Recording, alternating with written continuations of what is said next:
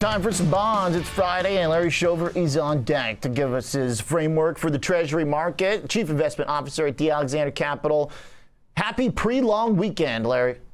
Yeah, it's been a long week, and Treasuries are basically unchanged on the week. Like what happened, but not a hike too soon. I mean, the week ahead, we have to digest an ever-increasing hawkishness and what that might imply for the real economy. And so I think the Treasuries are all trying to figure that out right now. And the yield curve, as you can see, are all converging to about the same price. So we did get a high for the 10-year, but didn't last very long. To your point, came right back down. But we still arguably extended the trend. Does it keep going, or should we be buying bonds now? I thought that when we were trading around 296 2 weeks ago, and I actually, bought bonds thinking yields would go lower, got stopped out very quickly, and then very quickly became a pedestrian thinking like this price action perhaps has more to run. However, I think the momentum right now favors the steepening of the yield curve, but when it comes to duration, I think it's a good time to buy it. But I thought that 20 basis points lower, so caution. Yeah. But you don't think the 10-year high is in quite yet, so you got to be nimble here.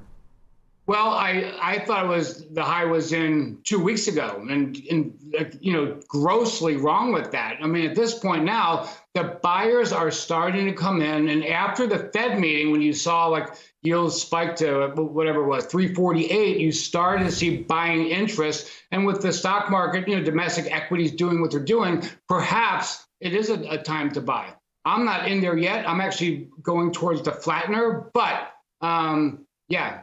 I would guess or bet that the high is in for the year, but I said that 2 weeks ago. Okay. Hey, I like it.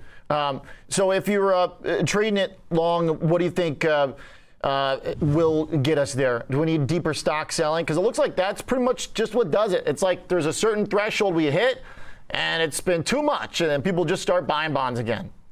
Yeah, I mean, I think there's this the price discovery is just waffling on these overarching concerns. And is the Fed behind the curve? I'm not saying they are, but I think that's one of the questions people have. And then will the Fed, emphatically prove to be the inflation fighter that they never have been, and to put economic growth in the jobs market into the back seat? And so that's what's at play right now, I think. And I think that's what the market is dealing with. And we should find equilibrium soon. It could be a lot more clear. And at this point, I favor the flattener more than anything else. So do you prefer to sell the short end, buy the long end, both at the same time? Where do you think the flattening comes from? Is there a side of it you've got more bias towards? Yeah, I think I have a lot more bias towards duration, like buying the 10-year, thinking yields will go down. So if you're trading the CME micro minis, that would be selling, the 10-year. You're hoping yields go down and twos go up. I mean, we have to remember that, the short end of the curve can and has traded above the terminal rate of 3.5, 4. And so I think when equilibrium comes into play, we'll see a great point to put the flattener on. I think the 210 closed around 6 basis points. I'm selling way above that. I'm looking for 18 or 19. If we get up there, which I think we will next week, I'll definitely put the flattener on. Okay. So, Larry, now that we've heard from the Fed chief, he said that 75 is not necessarily the new normal. What do you think? Is that true, or what's your kind of baseline framework for rates going forward?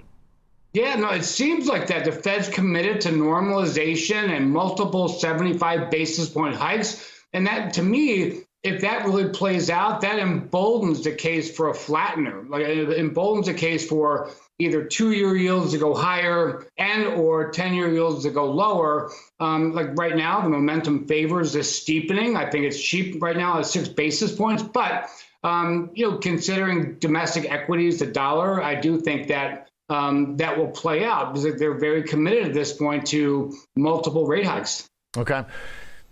Is it data dependent? If we start dipping below 8%, Larry, or how does that data dependency cut? Should we generally assume that his bias will be to get more hawkish if inflation doesn't go down?